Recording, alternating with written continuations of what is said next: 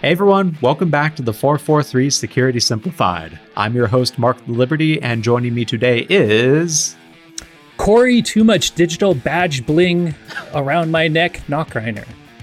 I'm with you on that. I had to put my bag through the security scanner 3 times heading home from Las Vegas because of all of the digital crap in there that looked super sketchy. I just remember the clacking of wearing the DEF CON badge and our badges, walking around click, click, click, thinking they're going to short at any second.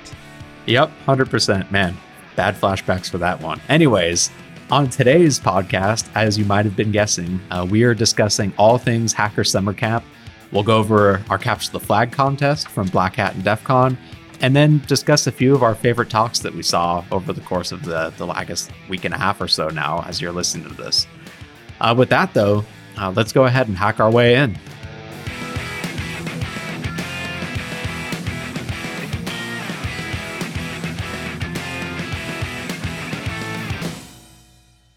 So let's start today with a chat about my personal favorite part about Hacker Summer Camp this year, and that was our Capture the Flag contest.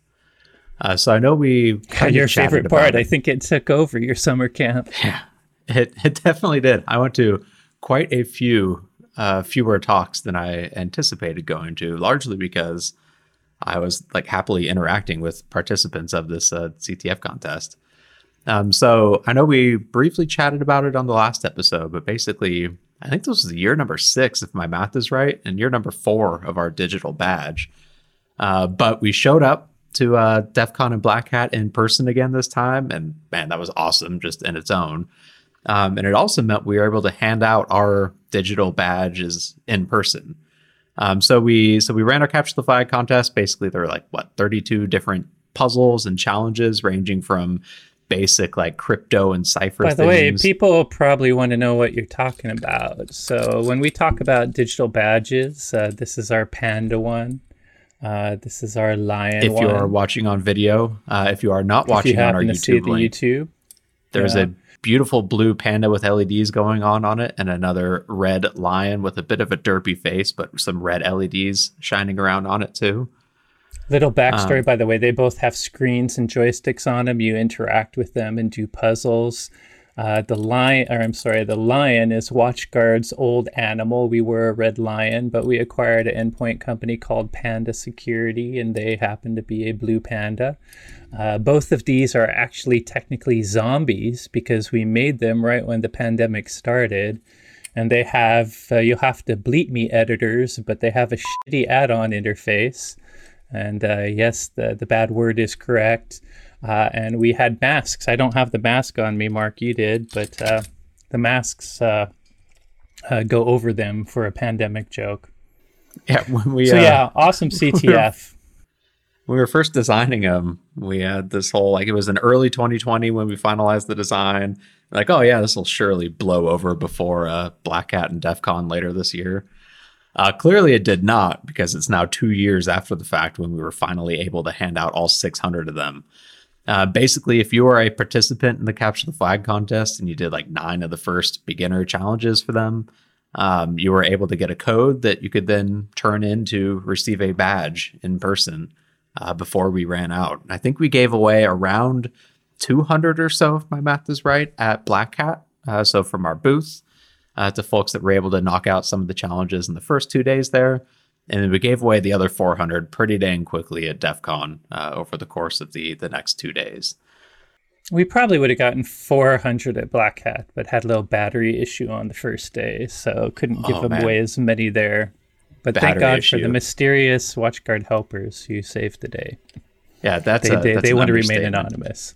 It turns out when you try and ship 4 boxes of LiPo batteries that look like a suicide vest in a box under an X-ray, it tends to get flagged.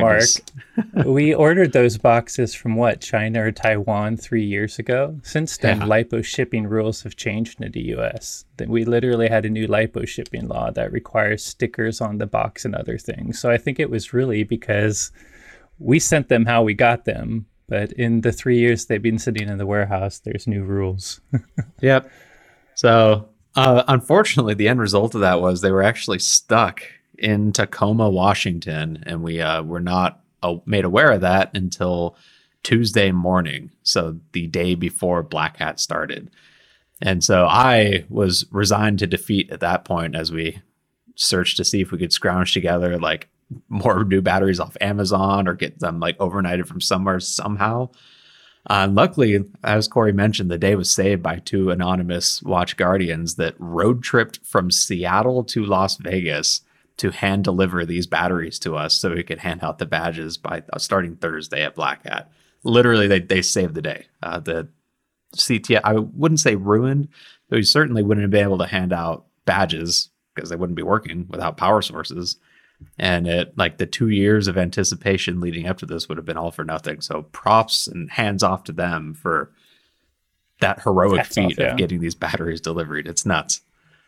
Yeah, there's a lot of interaction with our challenges that require the battery to be turned on to unlock things. By the way, before we go too much further into that, it is important to note that we're kind of mimicking. Do you know badges are a big thing at DEF CON? If you haven't gone, if you're seeing video, this is the official DEF CON badge. You can see if you have the video. If you don't, it looks like a mini piano with partial keyboard. So obviously lots of puzzles hidden in the DEF CON badge, and usually the lanyard has stuff too. Fully working keyboard. Man, I can't go further in that because it's I don't know if you guys heard that, but I can't go further because it's not a big enough keyboard. It's one single octave. This is the DEF CON one, and they're all over. Here's a Tor one for those. One of the talks I went to is how Russians are kind of evading Tor nodes. So Corey's holding up a purple onion with purple LEDs on it. A cute lit up purple onion. It is kind of awkward though when the battery is bigger than the badge itself. So that's a little weird, but still Tor is nice. And by the way, usually when you participate in things like the Darknet badge challenge and others, you don't get a built badge, you get a badge that's unbuilt. And this is one you traded, Mark. I don't have mine built, so there's a bag of parts, but do you remember what this one was? One's from a company called CompuNet, and they designed it to look like a oh man, why is my brain escaping me? Back to the Future. Wow. Okay. The flux capacitor? Flux capacitor. There we go. Yeah, cool. So anyways, if you got the video, it's cool to see these badges. They've blown up, but I think Mark's made a name for himself. If you go to Twitter and look for the hashtag WGCTF, you'll see a lot of folks showing our badges and talking about the challenge. I'm honored that a few of them said it was one of their favorite parts of DEF CON, so that's a huge honor. Falsely earned name for myself as well too, since I had no part in the actual hardware design for it. That's all Zane. So Zane Zev on Twitter. Check amazing job out Zane Zev. But not false in that almost every cool puzzle, including the interactive botnet stuff, was something you coded. You have the firmware on that sucker. So yes, huge shout outs to Zane Zev and even his father for creating the PCB. I mean, we started with kind of a crappy rectangular, it looked like a firebox, but it was so basic, and now they have a full-out PCB design, beautiful art. Shout out to, I won't shed a last name, but Courtney, a graphic designer that helped us with it. And by the way, it's a little harder to do graphic design when you also have to pay attention to where chips and LEDs go. So just great work by the team. You did awesome work, Mark. And to say it was a success is a massive understatement. Like, we literally at one point had taken over the whole entry hall to the main DEF CON area with people that were trying to gain new mutations on their badge and unlock more LEDs. So it was really had a little goon interaction there. Luckily, we could bribe them with some badges, a few of them, and they were really nice. But they really didn't want us taking up the whole hallway. Yep. So overall, though, CTF went super well. We are at a bit over 750 participants at this point, having completed at least one challenge. Again, you had to do 9 to earn a badge. 7 folks have completed every single challenge, including some really difficult ones. Ryan on our team came up with a handful of reverse engineering ones where you actually need a decent amount of reversing knowledge in order to have a chance at passing them. I think those were certainly our most difficult ones we've put together in the history of his Capture the Flag, and quite a few people have actually gotten past them as well too. If you are interested in trying out the challenges, the contest is officially over. We have a winner and a second and third place individuals who completed the quickest, but the challenges themselves we're going to leave up at least for a few months or so and then move them to the archive on the website where they will live till the end of time. It's wgctf.com if you want to try them out. They start out pretty simple. Again, just basic puzzles and ciphers and things like that. And they go on to some fairly difficult crypto-related and reverse engineering-related problems too.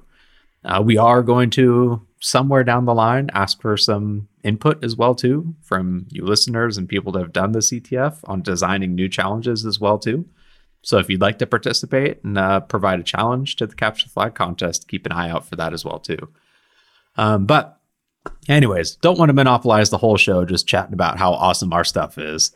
Let's pivot now and actually talk about some of the things that we saw at Black Hat and DEF CON talk-wise that we thought were pretty cool. And Corey, I guess you want to start with you, pick out like a talk that you thought was interesting and what you took away from it maybe? Yeah, there's a ton of talks. I went to many at Black Hat and DEF CON. Definitely saw the opening that was from Chris Krebs, which I'm not really going to talk about. It was industry, private, public sector partnership stuff. But Dark Tangent, also known as Jeff Moss, the original creator of both these conferences, started out with 20 minutes at the beginning, and it's always nice to see him talk. For those that don't know, I think we've mentioned it before, but DEF CON is kind of the more hackery, sometimes black hat. It's what you would imagine a hacker conference to be. People come being themselves, there's drinking, you have old dudes that are gray beards and normal shorts and clothes, but then you have both folks in emo clothes and there's costume parties. And so it can be what you might imagine sometimes this cliche hacker culture, but know that there's a lot of different types of hackers. Meanwhile, Black Hat is the more businessy conference, which makes sense now that it's sold to a real conference company. But I did just want to mention that Dark Tangent or Jeff Moss told the story of how Black Hat started. DEF CON is the original hacker summer camp, the original conference. I think it's been around for 30 years versus... This was the 30-year anniversary, yeah. Yeah, and I think it's Black Hat 26 or something like 25, that. 25th 25, anniversary. Yeah. But really, the reason he shared exactly why Black Hat was made. I mean, these conferences were made when these guys were teenagers, just for fun, community, IRC, very informal. But after the first few years, they got big enough that, people who worked for vendors and organizations wanted to come and have it paid for. But if you saw like the advertisements for DEF CON and the pictures at DEF CON, no self-respecting business could really kind of justify sending people there. So really, Black Hat was simply created as a way for those hackers working at companies to have a reason to expense the conference, to make a more formal, business-oriented one that talked a little more on the defense side, but it really was just an excuse to have a more formal business-looking conference that people could actually go to. And because of that, they could raise the price too, obviously. In fact, he said they had to raise the price to make it seem professional enough for businesses to come. So I thought that anecdote was kind of funny. Well, anyways, a lot of talks, some more more technical than others, so I might stick with some high-level talks because they're kind of easier to understand on a podcast. I'll mention one I think we mentioned in passing on our show, talking about what we're interested to see. But before Black Hat and DEF CON, this talk, which was called Rollback Time Agnostic Remote Keyless Entry, which was given by Levente Siskor and Hoon Wei Liam, both Singaporean researchers. I apologize if I murdered your names. But this was about kind of the keyless fobs for cars and breaking into them. And long story short, it's called rollback. There's something called relay attacks. There's a couple of different ways you can break into cars. Some are relay attacks, which is where you capture a real signal live and replay it. And that's kind of a real-time attack. You kind of have to to amplify your signal so it's bigger than the real keyless fob and you have to capture it real time. And there's replay attacks where you just can capture a signal and then replay it at a later date. It doesn't have to be the same time. And that's a more passive attack. And by the way, there's also signal jamming involved. Sometimes you have to jam the actual real wireless key fob so that it can't get its signals because you want to be able to either relay it or replay it. In any case, to protect against things like relay attacks and especially replay attacks, almost every keyless fob system has something called rolling codes now. And at a very simple level, a rolling code is just, rather than broadcasting the same, let's call it digital key every single time you press unlock, which would be stupid because if someone captures that, they just can replay it forever. There's some sort of synchronization happening. It's based on time and other seeds, both in the key fob and in the car itself, where every time you press the button, a unique code is made that's probably based on time and a few other things. And your car system is also basing its thing on a same seed and some sort of time too. And there's a little bit of leeway in this because sometimes time gets a little unsynchronized between the fob and the key. But long story short, both the car and the key fob have agreed to some sort of secret so that they can set up every time you press unlock, it creates a different code so that you can't just easily replay it. However, this talk, if I'm going to define, I'll explain it quickly. Basically, these guys were using smart radio. They were using, in fact, the exact same HackRF our research team has, and they were just capturing these unlock codes over and over to do research. And it turns out the weird thing about talking to this is the researchers themselves still don't know the underlying vulnerability. They don't know exactly why this works, but they have theories, and they've shared it with the car companies, but the car companies are actually very non-transparent about their issues. Long story short, they found that this attack works against many different cars, Toyotas, Mazdas, many others, Hyundais, Kias. The difference is how many unlocks you have to capture. So basically, these researchers were using the HackRF. Every time you pressed unlock on the key fob, they would capture a signal. And you can see a waveform of it when you're using something like a HackRF to capture it. What they found is if they can capture, anywhere from 2 to 5 signals, there's a period of time where they can replay more than one signal. They have to replay more than one signal. But if they replay 2, 3, or 4, the difference depends on car manufacturer, it actually puts the car in some sort of new mode where it resets time. If you replay 2 codes that have already been played, the worst car I think it was the Mazda that was affected the worst with only 2 codes. And if you only play 2, basically it tells the car, hey, we have to reset, so go back and old codes are good again. So you replay 2 codes, it puts the car back into I'm accepting the old codes again, and then you just replay one of those codes again, and bam, the door unlocks. And again, the only difference is some of the cars took up to 5 codes to get it into this weird mode, but they're basically resetting the car to allow old codes. And so no real hackery here, just capturing the signal and replaying it with HackRF. As I said, they don't actually know the vulnerability. I believe sometimes you have to get a new key fob because you've lost one and program a new key. They believe it has to do with the reprogramming of keys, that this is some special way to signal the car to go into a programming mode so that new keys can connect. They're not entirely sure. But here's the crazy. Yeah.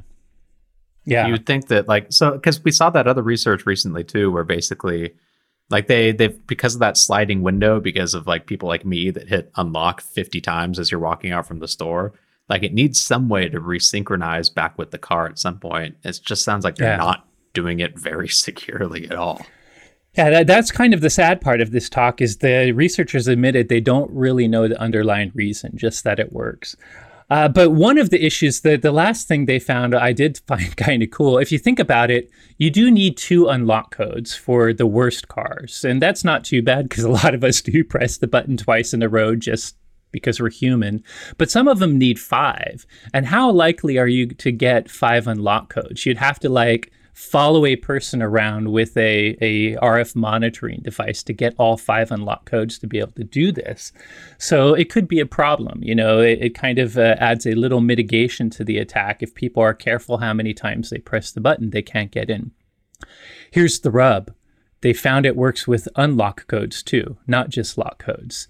If you send 2 unlock codes, unlocking the door, that's enough to reset the car. And then it will, as long as you've captured 1 lock or unlock. Oh, I mixed that up. It will capture lock codes too, not just unlock codes. So even if someone's locking the door, those signals can put it in reset mode too. And it's very common for us to leave our car unlock once, come back, lock one or lock twice, come back, unlock a couple times, and then you might have the 4 codes you need to reset the car. Man, so I'm screwed. Works with both lock and unlock codes. Yeah, because, pretty much until they fix it. I literally like walking out of Whole Foods. I sit there, click, click, click, click, click, click, click, click, click. Yeah, they love you. He basically said that. He said folks that do that are great.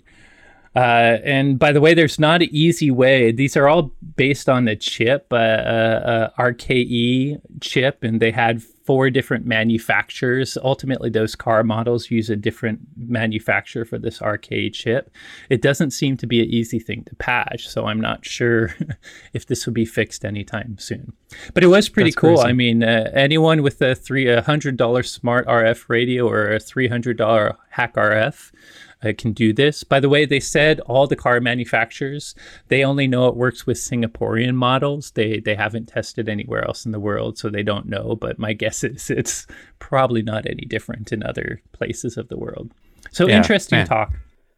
That's nuts. It's cool that we're getting research on that now too, as opposed to just like, you know, what we've seen historically at DEF CON of people hacking the car itself and trying to get it to stop in the middle of the highway.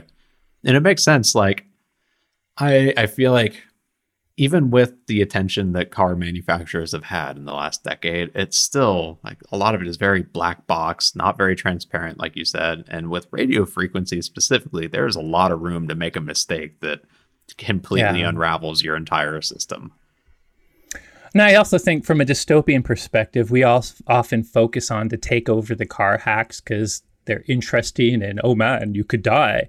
But in reality, where's the money in that? You know, there's unless you're like a terrorist, there's not much a criminal's going to do from making a car crash. So the reality is this kind of simple key fob attack, this is what people are going to be exploiting and are exploiting, by the way. This is how cars get stolen nowadays. So it may not be as cool as to take over the entire car network, you know, from a technical standpoint for nerds like us. But I think this is a much more realistic way of how bad guys really are actually exploiting cars. I agree entirely. So one of the talks I actually made it to at, I think this was at Black Hat. Yes, this would have been at Black Hat. Was super interesting in that it's on a bit of a technical subject, but it was actually just like a research piece on it. And so it's very high level and came away with some like really interesting findings on it. So the talk was called In Need of Pair Review, with pair in quotations, vulnerable code contributions in Copilot by quite a few different researchers at New York University and the University of Calgary.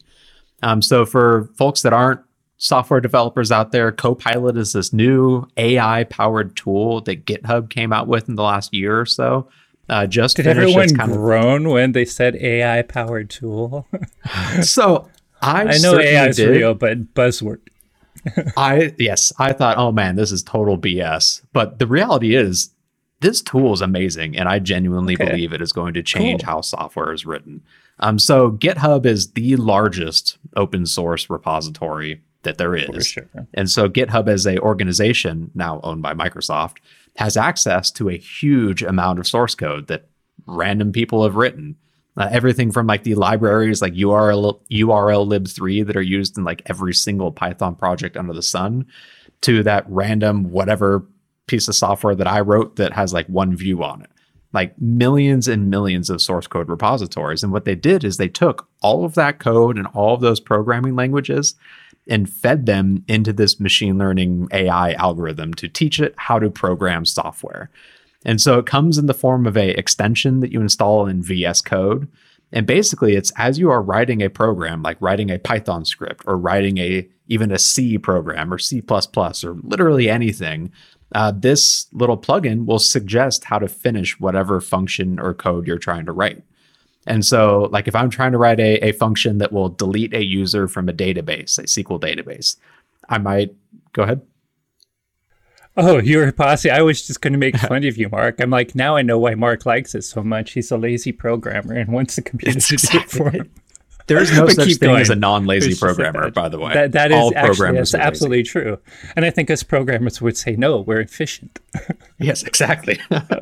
So like how it works is basically as you're writing code, what you should be doing is adding a comment for like explaining what the function does and then giving it a good name and then filling out the contents of it basically.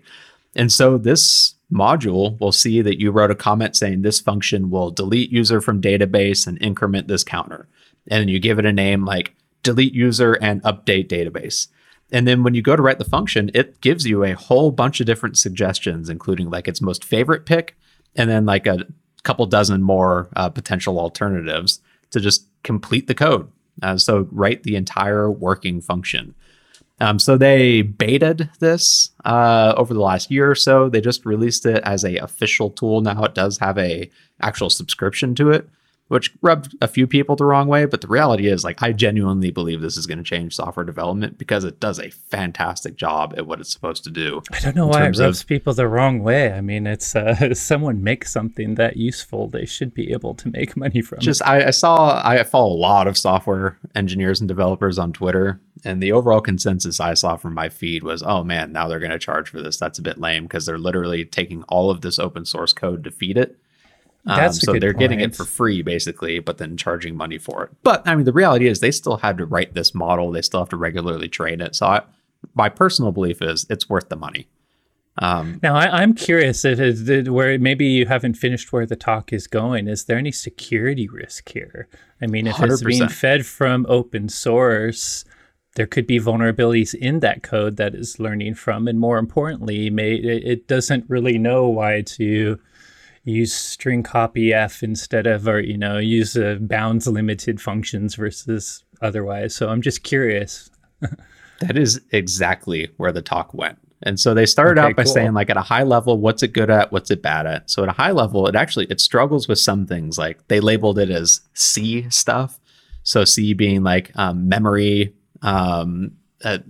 programs that don't have, good memory controls. So like it's not good with pointers. It's not good with array lengths. That's kind of what I was talking about, by the way. Yeah, two forms of functions. You copy something, but there's a form of function that just copies something without any limit to the input, which if you're not paying attention to your buffers can result in a memory overflow. But there's a different version of the function that will limit it, for instance. So a lot of it's like efficiency stuff. Like it knows it needs to allocate a buffer to hold this data, but it doesn't necessarily know how big of a buffer to do it. And so since it's machine learning, it just goes, okay, what's the average one or the most likely one I need? Not necessarily the most correct or most efficient one. It's also not too good with sequence related errors. It's like use after free issues, where you need to take in the context of the entire program that may be relatively complex in order to figure out if you're releasing a variable or correctly. It's also not too great at knowledge-based errors. So they mentioned like bad hashing algorithms. Sometimes it would suggest using MD5 instead of something more industry approved in terms of hashing algorithms. That's probably due to tons of open source still using MD5. Yes. It probably thinks it's probably the most common, which I bet you it is in open source, unfortunately. But it's really good at things like permissions. Like it's actually really great at setting up applications and web apps with correct permission sets for access. That's good. It's really good at just basic web stuff in general. So like using Flask to set up different services. So it's got its pros and cons. And for the most part, I wonder if you give it a lot of clean, secure code. Like if you trained it not on all of open source, but just a subset, I wonder if it's easily fixable without much human interaction. So don't know. They tested something similar. Basically, this entire discussion, this presentation was about testing different parameters to see what kinds of code it suggested. for completing functions. So they set up a scenario basically where it was a basic SQL delete function. So SQL being a database, SQL and code generally being an area where there can be a lot of issues. If you don't write it correctly, you get SQL injection vulnerabilities that lets an attacker basically control whatever they want to do on the database. And so their goal was to create a function that would delete a user from a database, basically. Really simple function. And just with setting up how you generally would, so adding a comment saying delete a user from the database and update whatever, and then adding a name for the function. Copilot came back with 25 suggestions, all of which were valid code, like the functions would work. 6 of them were actually vulnerable, meaning they had a SQL injection vulnerability due to like concatenating strings, not using parameterized input, something like that. But the top suggestion was at least safe. So this was their baseline, basically. We wrote this comment and description of the function and then let Copilot suggest, and 25 out of 25 worked, 6 were vulnerable, top 1 was safe.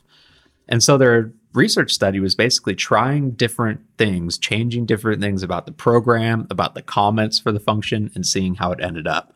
So the first one they did was they added Andrei Petrov as the author to the source code. So basically set the author name to Andrei Petrov. So he's the primary contributor to URL lib3, which is the most widely used Python library that there is.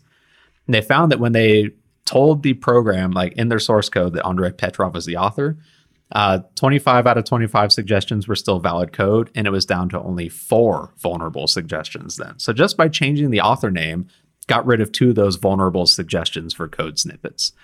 When they changed the author name to Hammond Pierce, which was one of the people giving the talks at Black Hat, 24 out of 25 were valid. So one of the code suggestions just straight up didn't work.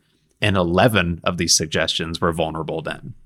So even just changing the name, because you'd think the model would say, okay, if it's written by Andrei Petrov, well, stuff written by him tends to be written this way, then it suggests better ones. But if it's written by, no offense to Hammond Pierce, this random person, then maybe his code is a little bit different and it tends to be more vulnerable.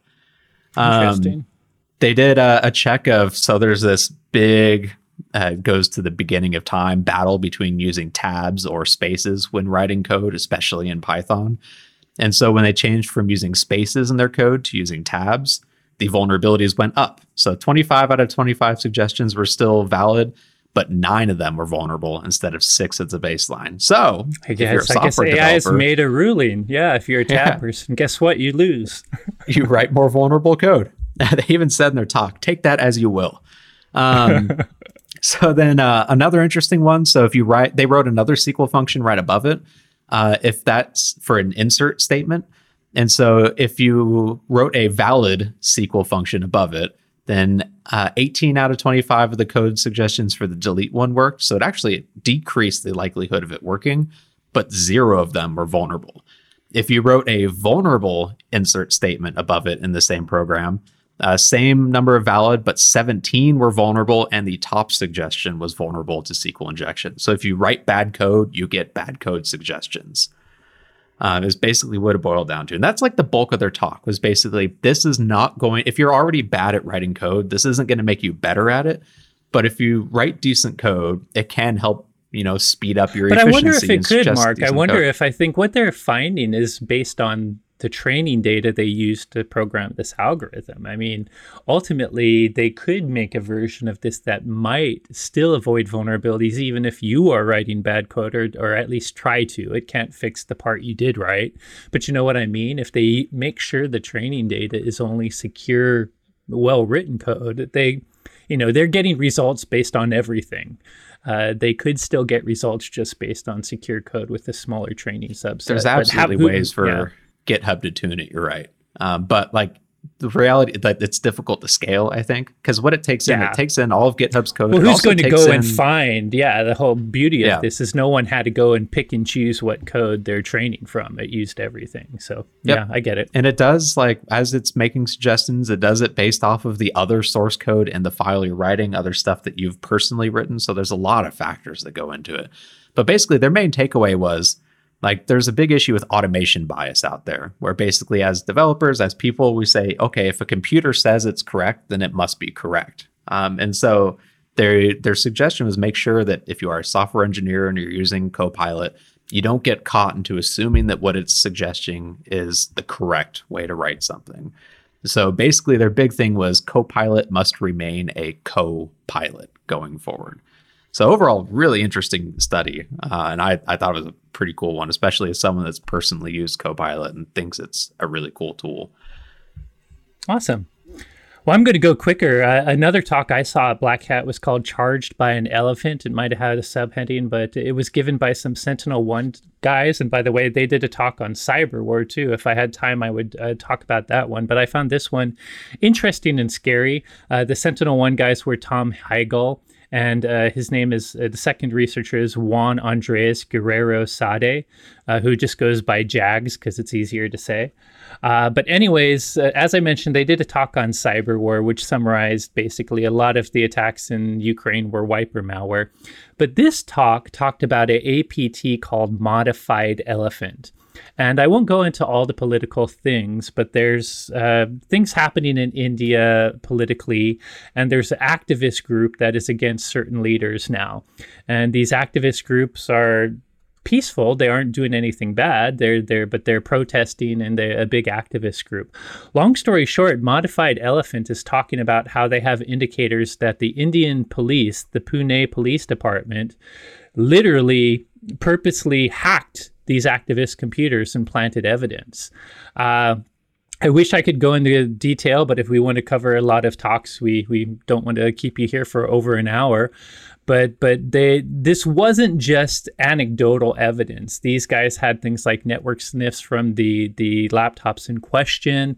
They showed indicators of where these attacks were coming from, other modifiers of why they really were attached to the Pune police. But then they would load up a document onto these computers, and you could tell 100% this wasn't just the activist claiming they were hacked. You could see actual signs that this document was placed that subtly was talking about assassinating one of these political figures. Whoa. And they arrested these activists because of it. It's kind of funny. Not only is it weird that this evidence was planted, but just a day after it, or a few days after it happened, suddenly the police show up. Oh, that's random. Right. How did they suddenly know that they had and these guys went to jail. One of them died in jail. I don't know exactly why, but it was during the pandemic, so it might be COVID related. So they're now, by the way, exonerated. They're not in jail anymore. But it was a really scary example. And by the way, super unsophisticated. They showed this stupid ass phishing phishing you shouldn't have clicked on. But the saddest thing about this was, and Sentinel-1 even mentioned this, unsophisticated malware, very basic techniques, but authorities, so-called authorities who are hacking people, planting evidence, arresting them, and some people dying because of it. So I'm skipping a lot of the interesting detail. It's worth seeing the video of it if it ever comes out, but I just found it interesting because of the whole idea of authorities planting evidence and having such... They did not hide their tracks, and it was so unsophisticated that it was almost super obvious that they had done this. So interesting. That's really sad. Sure. Yeah. It's always crappy when hacking turns to something that at least not necessarily directly causes, but leads to someone potentially being hurt or dying. That's nuts. And to break freedoms too. I have no stake in whatever the political sides are. I don't know if the activists would be considered, I honestly didn't pay attention to all the detail there. It's outside of my politics. But if it's just plain activism, it doesn't matter what side you're on. You shouldn't be targeted in this way by what's supposed to be the moral, authoritative, good people, the police that are supposed to be protecting people. So, man, that's nuts. Well, let's end with one that I think both you and I went to. This is one called How Russia is Trying to Block Tor by Roger Dingledine, which we discussed in our little preview, and poor guy still has an interesting last name. But this one basically boiled down to a developer from the Tor project, so one of the people responsible for creating the Onion router, the software that fuels the dark web, discussing how Russia specifically and other nations are trying to censor access to the dark web and the Onion network. So he basically broke it out as it's basically like an arms race. Like a lot of the technologies that they come up with, Russia and other countries find ways to potentially block, and then the Tor project has to find ways to circumvent that blocks. So part of it is Russia tries to block Tor access by IP address, and obviously, if you block an IP, all you need to do is create a new IP address, and you could potentially get around that block. But then he went into some of the more detailed things, like how Russia and other organizations can identify the Tor protocols themselves and potentially block access to the network. So, for example, using packet analysis, they can identify or at least try and fingerprint Tor activity across the network. And as a cybersecurity vendor, like, we sell a firewall product. And in that firewall product, it's got a tool called application control. And we actually attempt to give network administrators the ability to block Tor access through their enterprise networks. And it is extremely difficult sometimes. So they went about how, like, Tor gets around some of this. Basically, the Onion Router software takes care of the actual privacy protections, and then they use these plugins for the transport side of things. So one of those plugins is called OBS4, so Obfuscation 4, where it basically it tries to make the network traffic completely unrecognizable. So basically, they theorize that there's this long tail, as they call it, of network traffic out there that looks like just random stuff. So, like, if HTTP and HTTPS are the most commonly used protocols on the internet, maybe DNS is potentially even more commonly used. Like, going down the train of, WebRTC, other FTP, SSH, like all these other protocols, you end up with this long tail of just random looking protocols.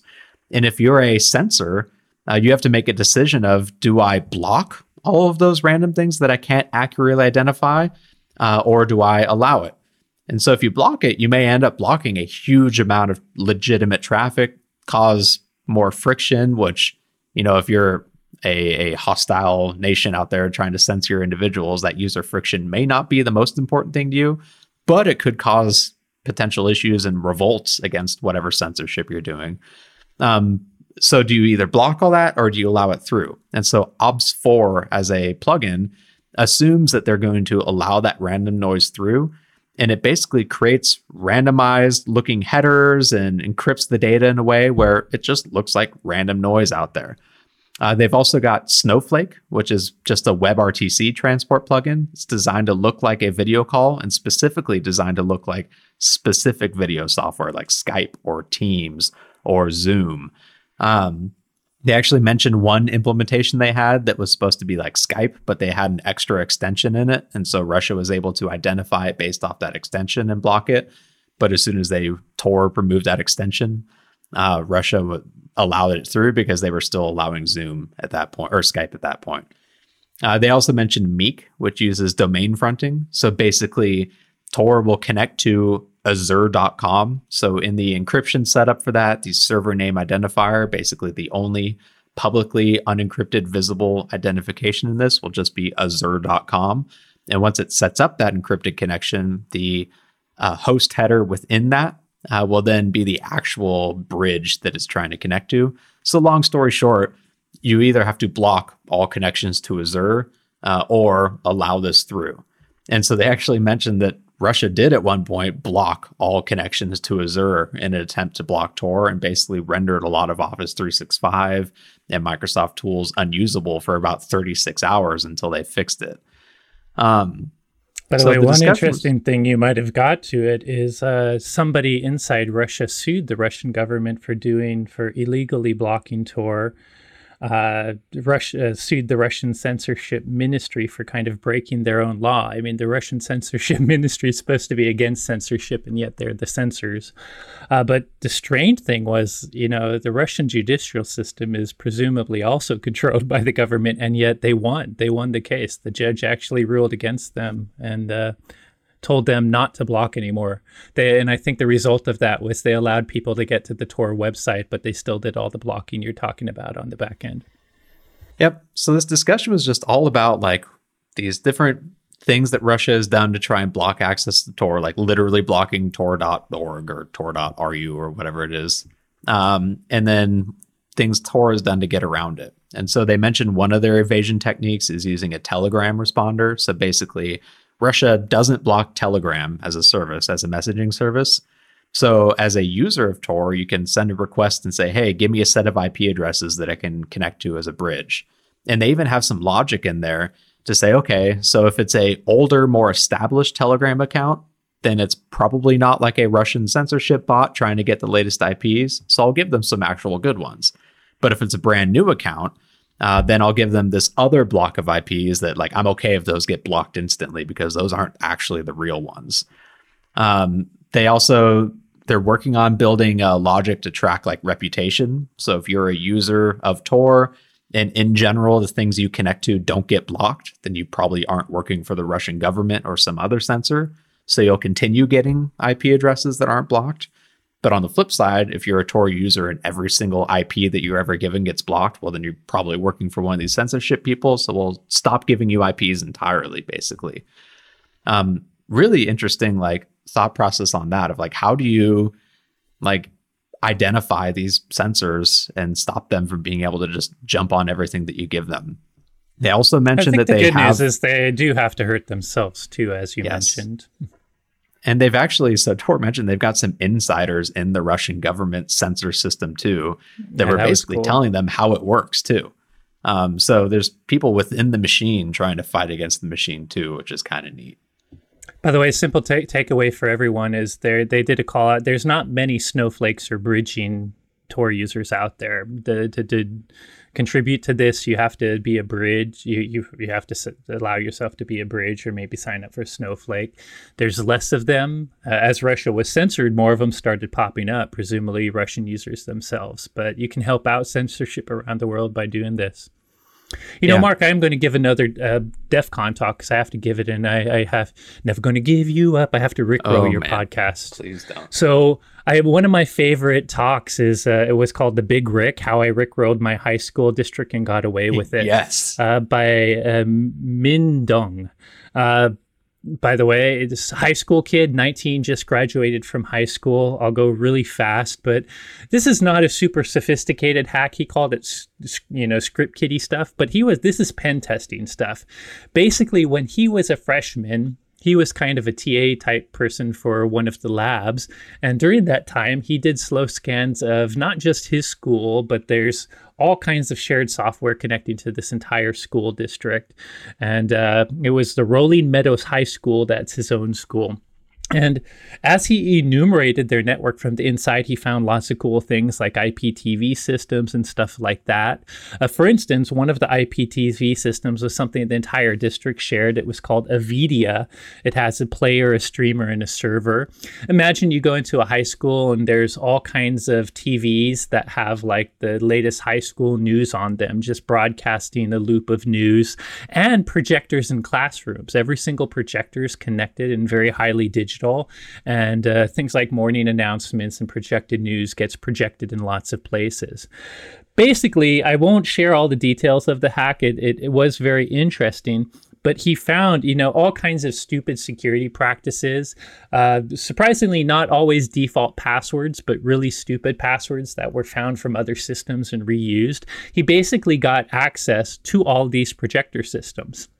And he found an interesting way to create a scheduled task, which he could actually take over, not just all the projectors and TVs in his school, but all the district schools. And the day before considering, and by the way, he found all of this while he was a freshman. Then the pandemic happened and he came back as a senior, and he was going to be reporting all this. He's actually kind of a white hat type of guy. He's written up all of this and was planning to report it to this district. But when he became a senior, he's like, oh yeah, senior prank. So the night before deciding to do a senior prank based on this, they also found access to the audio announcement system. So, when speakers go, hey, everybody. And I won't share all the neat ways that they hacked that, because this was a last minute 24-hour, how do we get access? They almost gave up hope it was possible. Long story short, they did get access and were able to change the 8-second announcement that happened every morning to one that was strangely something like 3 minutes and 11 seconds. And you might guess what it would be. So long story short, day of like the senior prank day, bam, he's able to turn all of the TVs and the projectors to Rick Ashley's, Rickroll, as well as making the announcement system all over the school Rickroll everyone in the district. That's nuts. Yeah. And he has videos that students took in gifts. So just hilarious. This to me is a classic DEF CON prankster type hack. No 0 day here, no new, although he did detail a lot of issues with Avidia's players, but just simple stuff, but just ingenious. Now, here's the key thing of how I got away with it. He wrote a 48 document in detail of all the things he did to gain access, and they anonymously delivered that to the school district. And by the way, the school district, when they got it, they sent back a letter to the anonymous email thanking them and asking them to meet, which of course everyone would think, oh, it's a trap. But he's like, okay, this sounds legit. And he met with them. Of the other folks that helped him, he was the only one on camera. But it turns out the school was being honest. They thought, hey, this is a prank we're not going to prosecute for. We just want to, thanks for sharing this and help us make it better. So in the end, I think it was pretty cool how the school district helped him. So that was a great talk. I think we should end for that now, Mark. But I will say there's another talk called Tor Darknet OPSEC. It's given by a Silk Road type drug guy who went to jail for being caught, and he talks about OPSEC. If you are a underground marketplace, which by the way, not a great thing to do, he recommends against it, but he talks about how hard OPSEC really is and what Tor and other things really can and can't do to protect you, basically how he got caught. So that was interesting too, if you capture the YouTube video. So that was a DEF CON talk as well too. And DEF CON has posted all of these online on their website, and they'll be available probably on YouTube by the time you listen to this as well too. So yeah, I saw that one. Definitely recommend checking that one out as well too. And again, like all of the DEF CON talks, Black Hat's a little more, you got to pay for access in general. They do tend to pop up at some point on YouTube. But DEF CON, if you weren't at the conference... I will say half of the talks are repeats, and the DEF CON one is the uncensored. So in many of the Black Hat talks, you can get it at DEF CON for free. Yep. So if you weren't able to attend or you missed one of the ones you wanted to see, definitely check out defcon.org and identify the talk on there. But yeah, man, overall, great conference. I loved how our CTF turned out. It did impact my ability to see as many of the talks I wanted to see, but luckily I was able to catch most of them after the fact. And I guess 363 days or so until the next one. But I didn't catch Conference Flu either, so that's a plus. Yeah, somehow dodged that one with Conference Flu Ultra Edition going around this year. Yeah. But yeah, cool. Good to be home. We'll see next year if I'm equally as excited to go back to Las Vegas in the middle of summer again. I guess we'll just have to see. Hey everyone, thanks again for listening. As always, if you enjoyed today's episode, don't forget to rate, review, and subscribe. If you have any questions on today's topics or suggestions for future episode topics, you can reach out to us on Twitter. I'm at XORRO_. Corey is at SecAdept, and the both of us are at hashtag the 443 podcast. Thanks again for listening, and you will hear from us next week. Once at Hacker Summer Camp, I took my digital badge and put it around my neck. Around my neck. That's all. Your neck.